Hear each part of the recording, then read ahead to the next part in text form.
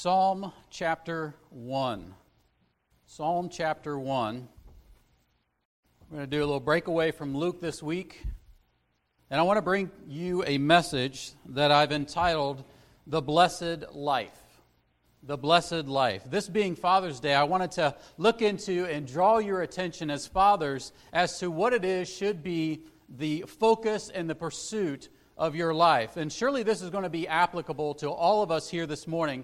But since this day only comes around once a year, I want to take a little time and address those of us who are fathers in a little bit more detail.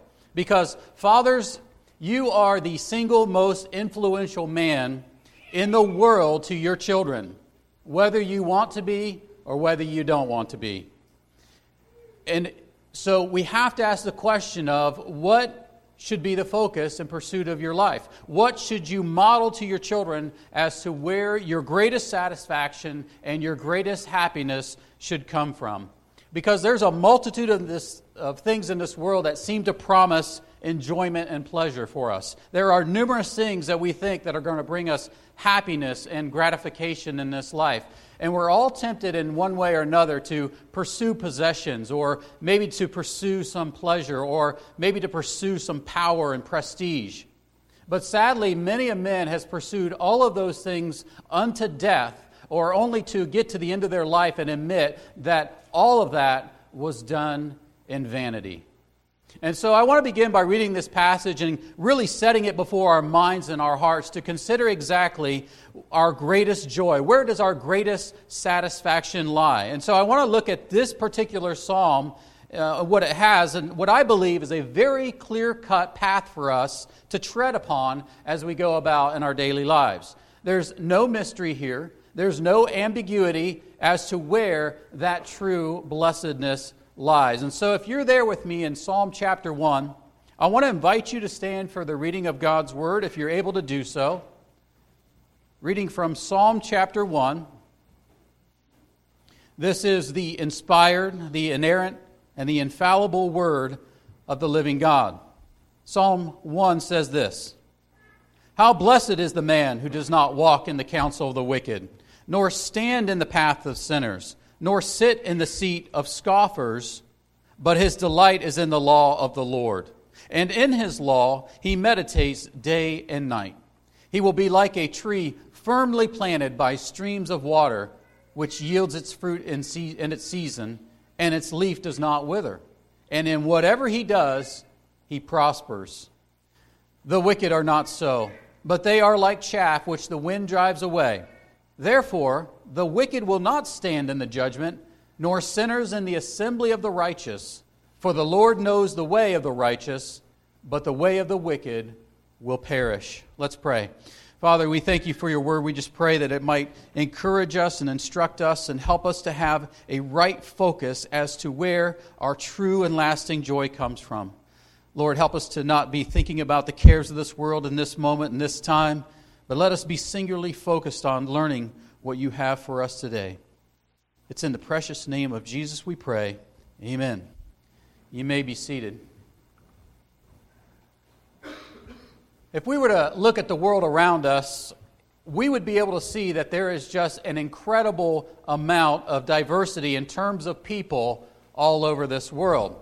There's a multitude of skin colors and pigmentations. There's different heights and weights and body proportions.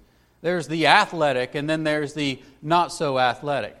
There's numerous languages that people speak. There's different cultures, customs, and manners by the way people live. There's economic diversity from the richest of the rich to the poorest of the poor. Some possess a greater intellectual capacity than others. There are a diversity of people who adhere to different political systems, such as Republican or Democrat or even socialist or libertarian. There is a multitude of ways in which we could look upon humanity and see great diversity all around us, but not God. As we just read from those 6 verses from Psalm chapter 1, it becomes very clear to us that we have all of life and all of humanity boiled down for us into just 2. There are just 2 different types of people. there are two different paths in life to take. And there are two different destinations upon which we will arrive. As we examine this portion of Scripture, the contrast between the two could not be more clear and more stark than what we have before us. One of which is blessed. The other is cursed. One's like an immovable tree, and the other is like chaff which the wind blows. One is fruitful, and the other is barren. One is sustained by rivers, and the other is in a dry and desert land. One will be known by the Lord, and the other will perish. And so, although we may be able to look at this world around us and see that there are hundreds and even thousands of ways upon which we could look at humanity, in God's eyes, and through looking through the lens of Psalm chapter 1 here, there are just but two. The reality is that God looks down upon mankind as being in either one of two camps. Now, first of all, you need to know that Psalm 1 was not the first psalm ever written, and the psalms are not arranged in a chronological order. Of the 150 psalms in the Bible, the first psalm that was ever written was Psalm 90, and it was written by Moses, some 400 years before the writing of Psalm 1. The last psalm of the Bible that was written was Psalm 126, some 1,000 years later or after the writing of Psalm 90. And so the compilers of the Psalms arranged all of the 150 Psalms, and they did so with an intended purpose and an intended design. And so they placed this psalm here in the lead position because it is here that we get introduced to the great theme of the entire Bible. In fact, it's what the great reformer Martin Luther, who remarked about the Psalms, he called this, the Psalms was the Bible in miniature. But the great theme of the Psalms is that there are not many different types of people in this world, but there are only two. There are not many ways to God, but only one. And yet it is here that we learn of those two ways before us. And so as we open the doorway to the book of the Psalms, we're immediately confronted with two contrasting hallways upon which to choose. And that is either the way of blessedness or the way of sure destruction for the wicked. And so it's only fitting that I begin here and ask you, what corridor are you heading down? Which path are you taking? Are you entering through the narrow gate and the narrow way, or are you entering through the broad gate and the broad path that leads to destruction? Are you living your life in such a way that you are pleasing God, or are you only living for yourself and for your pleasures and your passions? If you were to die today, would God be able to look upon your life and say, "Well done, good and faithful servant"? Or would He say to you, "Depart from me, for I never knew you"? Because this passage is not ambiguous. It's not unclear that there is only one of two ways that you can live your life. There are only one of two destinations in which you will arrive, and one of two people whom you can serve, either God or yourself. And that would become even more clear to us if we would continue reading into chapter 2. We would see the bookend for chapter 1, verse 1, and it's found in chapter 2, verse 12, where it declares to us where this blessing can be found, where our joy and contentment can truly be found. It says, "How blessed are all those who take refuge in Him."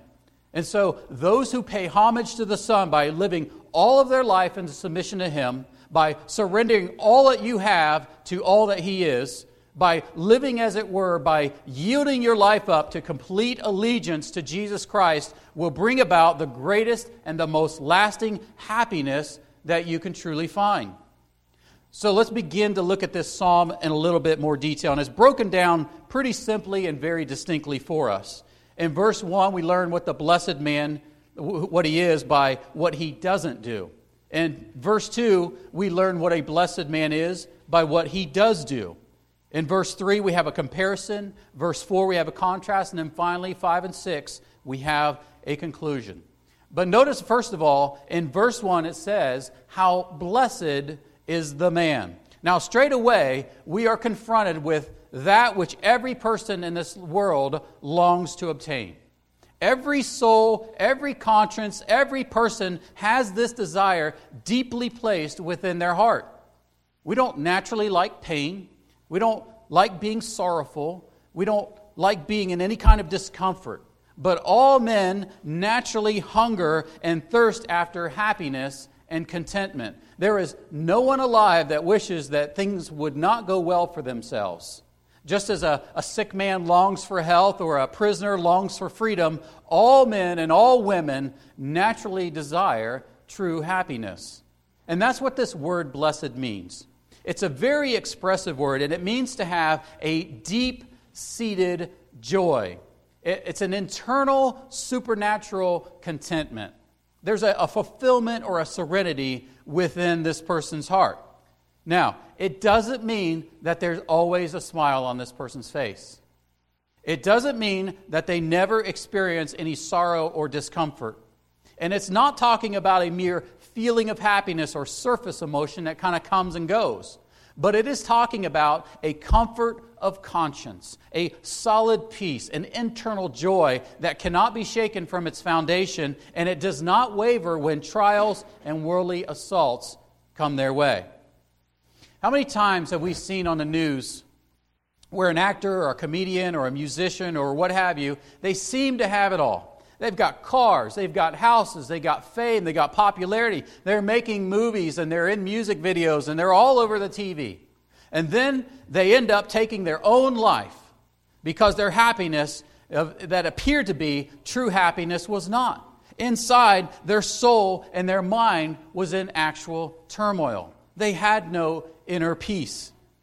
But this word, blessed, in the original, is in the plural form, meaning that there are a multitude of blessings available to this man upon which we're about to read.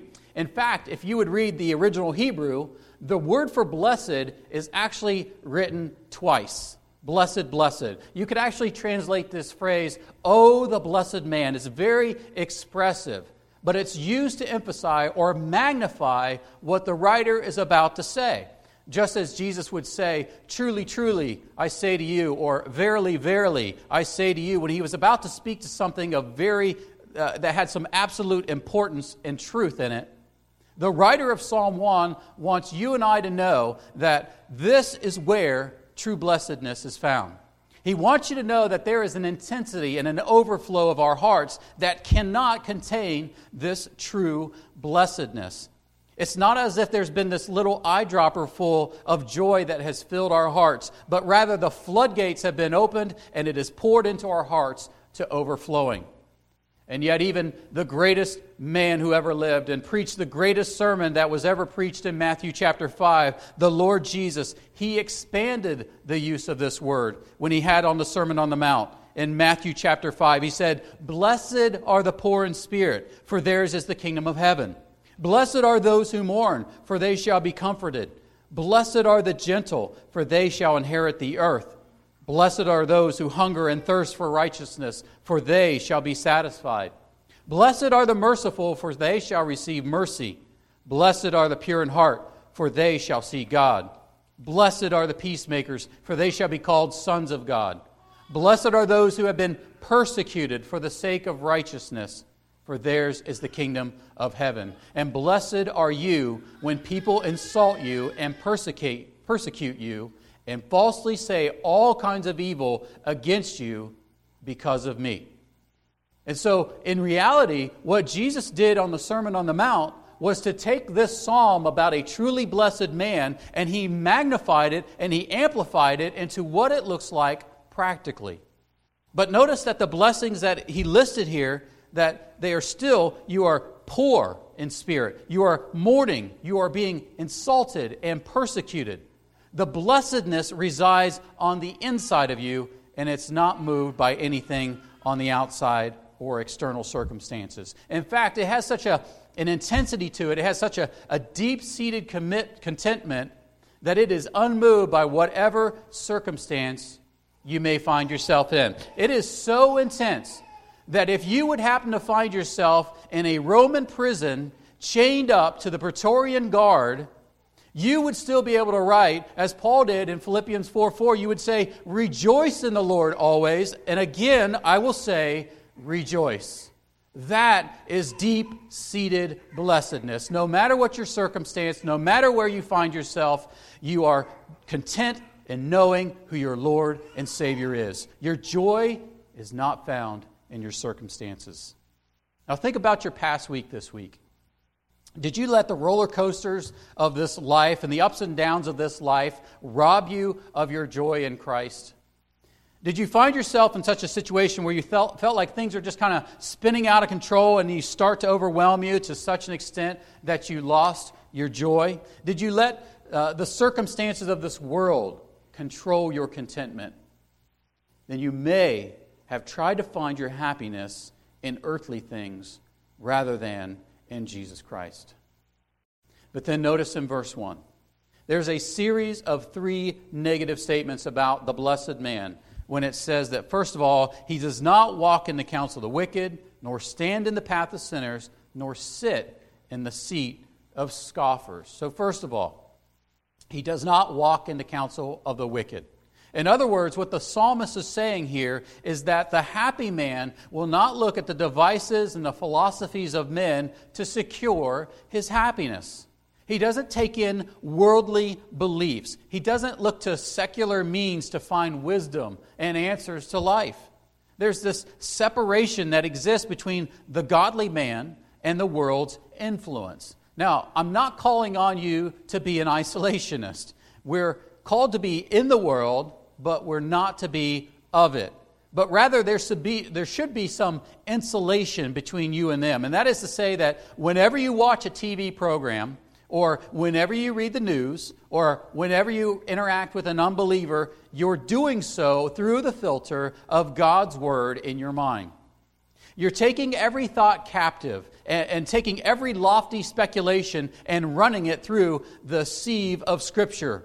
Every thought, every proposition, every worldview that is proposed to you is analyzed as to what God would say about it.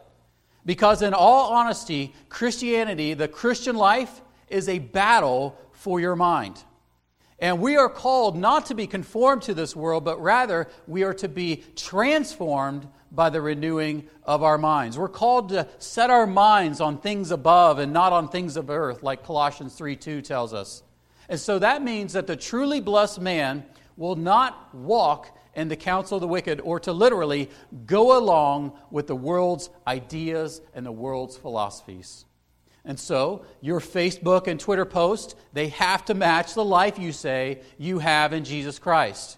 The things that you say you like, or the things that you value on social media, or you retweet or post, or whatever you have you, they match who you say you are in Jesus Christ. You're walking the walk. You're talking the talk. And there's no duplicity in your life. And that's what the word walks means. It's a very common word that describes the manner of one's life as we travel this world from cradle to grave.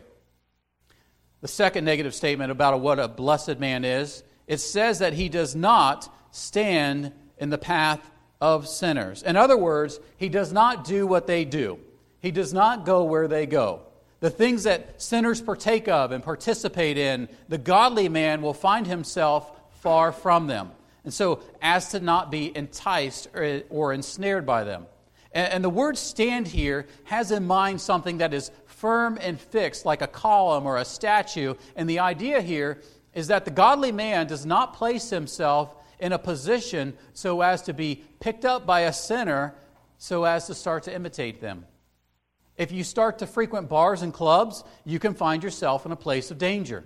If you head to the casino and you just take in the sights and sounds, it's not going to be too long that you're going to start plinking away your life and throwing your money away little by little.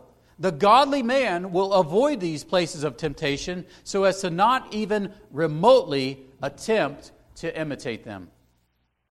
One such place that I've had to learn to stay away over the years, I think we went there 7 to 10 years ago in Columbus, is the Arnold Classic. It is great to be healthy. It's great to want to eat good things and to work out and do all those things. But that was such a hypersexualized, body-worshiping event that it's not worth going to and be there to get trapped by their philosophies and their ideologies about the body and health. And we don't go. It's a no-no for us anymore.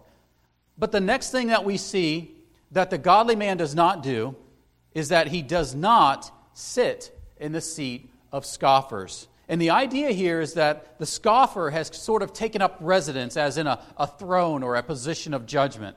They've kind of made themselves rulers and seated themselves in the position of a king. The scribes and the Pharisees in Matthew 23, verse 2, they were accused as having seated themselves in the chair of Moses. And this denotes that the godly man, he doesn't elevate himself to a position of authority and determine what he thinks is right and holy and good. And notice the progression of the sinner here that we've gone through. He's progressed from walking in wickedness and practicing it in his life. Next, he starts to pick up companions and partake in the wickedness. And then now, he's sitting in a seat of judgment over anyone who does not practice what he himself practiced. Now, how many times have we seen this in the news lately? How many times in this day and age have we seen a supposedly godly person come out of the closet, they pronounce their homosexuality, and then they set themselves upon a throne of judgment? And they tell everyone that, guess what? I've determined that the Bible doesn't say about it what it actually says about it. Homosexuality is not what you think it means. They've set themselves on a seat of a scoffer. How many times have we seen married people who've been married for several years, and then they get a hold of some sort of false teaching or false philosophy about how all of a sudden they're supposed to live their life for their own personal happiness, their ultimate joy, themselves, me. And then they end up divorced, just trying to justify themselves, and they disregard anything that you bring to them in terms of the Word of God about what it says in terms of marriage and divorce. They ignore it. They set themselves up because they want to justify themselves. But the godly man, he avoids those things. The godly man, he watches over his hearts and affections. The godly man considers what God would say about the movies he watches, about the music he listens to, about the things he spends his time and money on. Every aspect of the godly man's life is open to inspection, to God's inspection, rather. So, fathers, how would your life right now bear the inspection of God? What is it that you think that you are hiding from God? Are you on a slippery slope to sort of setting yourself up one day to be sitting in the judgment seat over God? Is there something in your life that would bring Christ to open shame? But notice what the godly man does do in the positive sense. In verse 2, but his delight is in the law of the Lord, and in his law he meditates day and night. And so, in order for a man to find his true happiness and his true contentment, the godly man not only submits himself to the guidance of the Word of God, as it says in the first part of the verse, but then he also makes himself intimately familiar with it. This is the fortification that a man is going to build in his life to help avoid the enticement of a sinful world. Psalm 119:11 says, your word have I treasured in my heart that I may not sin against you. And this is not a casual approach to the Word of God, but the truly happy man meditates on it day and night. You know, there was a time in the past, in times of like the Puritans and those types of things, where people actually took the Word of God up in the morning and in the evening hours, and they saw that time as absolutely precious and necessary. And even think about when this psalm was written. Think about how much did they have in terms of the written Word of God. And yet the psalmist says he meditates upon it day and night. He may have only had access to the first 5 books of Moses at this time. And it's because the printed word at that time, it was not cheap. But think about how much more that we have in terms of written revelation. How much more do we have of the inspired word, but yet how much more do we neglect it?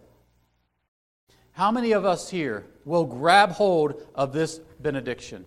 How many of us here, men and women, will be able to say that I delight in the law of the Lord? The truly happy man or woman will do this. This will be a blessed man. Matthew Henry said of this meditation, to meditate in God's Word is to discourse with ourselves concerning the great things contained in it, with a close application of mind, a fixedness of thought, till we be suitably affected with those things and experience the Savior and power of them in our hearts. This we must do day and night. We must have a constant, habitual regard to the Word of God as the rule of our actions and the spring of our comforts, and we must have it in our thoughts. Accordingly, upon every occasion that occurs, whether night or day, no time is amiss for meditating on the Word of God, nor is there any time unseasonable for those visits. But then comes the comparison and the contrast of the truly happy man. The man who meditates upon the Word of God day and night. In verse 3 it says, he will be like a tree firmly planted by streams of water, which yields its fruit in season. And its leaf does not wither, and in whatever he does, he prospers. Now this isn't some wild tree. This isn't some Osage orange tree that popped up down by the creek bank. But this is a tree, if you'll notice, it says it has been planted. A tree that was selected, and it's considered the property and placed at a place of nourishment to ensure its growth. As Charles Spurgeon described it, he said, this is a tree that has been planted by many waters in order that if one stream should dry up, he has another by which to draw his nourishment. The rivers of pardon and the rivers of grace and the rivers of promise and the river of communion with Christ will be his never-failing source of supply. Because the godly man will sink his roots deep into the Word of God, and he will be constantly nourished by its covenants and its promises. When life's trials come their way, he looks to God as his strong tower and refuge. When affliction comes upon him, he relies on the grace that is sufficient for him. When sickness or suffering seems to be his constant companion, he's going to look forward to the blessed hope of one day being with Jesus Christ, and thus he bears forth the fruitfulness of being in God's Word. Men, do you know such a fruitfulness? Does this describe your life? Then we're given the contrast in verse 4. And it's the complete opposite in their character and condition. It says, the wicked are not so, but they are like chaff which the wind drives away. Those who spurn the Word of God, those who rely on their own morality and they neglect God, will be nothing more than chaff. And chaff is a worthless substance. And we've actually talked about this in Luke before. But typically, farmers would harvest their grain, and they would come to a place with a winnowing fork, and they would throw it up into the air. And then the wheat that they would want actually was a little heavier. It would fall down into a pile because it had a little bit of weight to it. But the chaff, which was lighter, would be carried off by the wind. And so it is with those who reject God. Those who are in open rebellion, who day in and day out, they constantly shake their fist at God, will one day be driven away. And why is that? Because they have absolutely no foundation upon which to build their lives. They have nothing substantial to cling to when the judgment comes, because they will have built their house on sinking sand rather than upon the rock of Jesus Christ. Listen, Christianity is not just a system of good ethics. Christianity isn't just one of many pathways to God. Christianity isn't just a means to use God as a cosmic vending machine to get what you want when you're in a time of need or want. Christianity is about restoring a right relationship between you and God. And it's only through the mediating work of Jesus Christ, who died on the cross for your sins, so that you no longer live for yourself. You live for the one who has bought and paid for you. Is that who you're living for today? Are you experiencing or expending the years of your life for knowing Jesus Christ and making Him known? Or are you living for yourself? The famed missionary Nate Saint once said, people who do not know the Lord, they ask, why in the world we waste our lives as missionaries? And they forget that they too are expending their lives. And when the bubble bursts and they have nothing of eternal significance to show for the years, they have wasted. We're all expending our lives, but what are you expending it for? So we have the conclusion in verse 5 and verse 6. It says, therefore, meaning in conclusion, the wicked will not stand in the judgment, nor sinners in the assembly of the righteous. For the Lord knows the way of the righteous, but the way of the wicked will perish. The contrast could not be any more stark and apparent. There are but two destinies upon which we are all headed. There will be everlasting life for those who delight in the Word of God, those who find their greatest satisfaction and pleasure in knowing God and obeying God, those who avoid worldly enticements, those who bridle their thoughts and constrain their passions and bring them into subjection to God, or there will be certain eternal judgment and condemnation for those who reject Him. I wish I had more time this week to flesh more of this out. But I have to ask you men, you fathers, the point of all of this is, what are you pointing your children to as your greatest source of happiness and joy?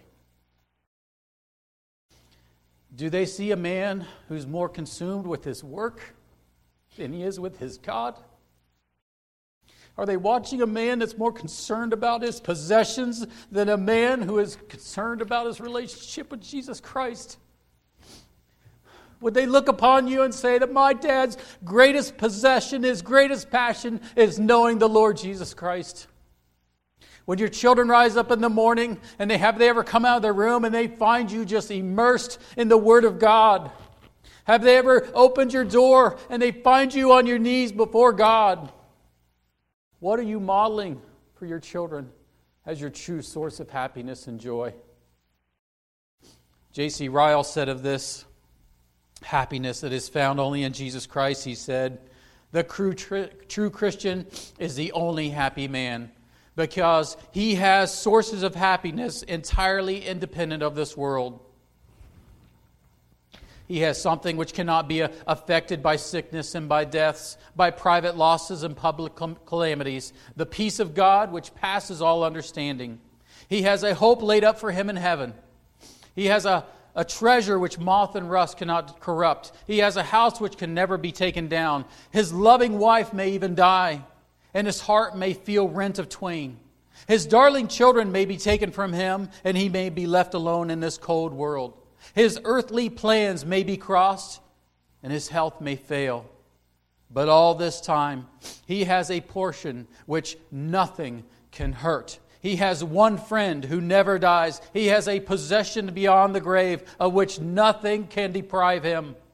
His nether spring may fail, but his upper springs are never dry.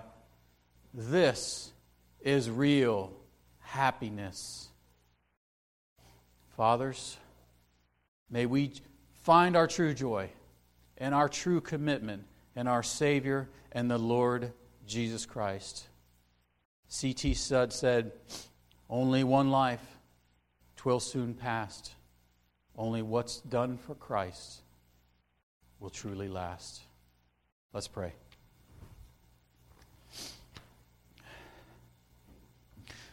Father, we just thank you for your word. We thank you for the truth that is contained in your word, Lord.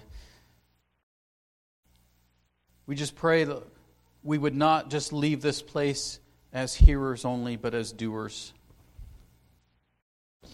We just pray that we might be found faithful to you, that we'd find you to be our all-consuming passion. Our fire would burn for knowing Jesus Christ and making him known. Help us to model that before our wives and our children and our families. And Lord, we do thank you for being a loving and kind Father, that we can approach you as such. What a miracle that is in and of itself. So God, we just pray you would rend our hearts this morning. Help us to have a hunger for your word. Help us to have a hunger for knowing you. We pray all these things in Jesus' name. Amen.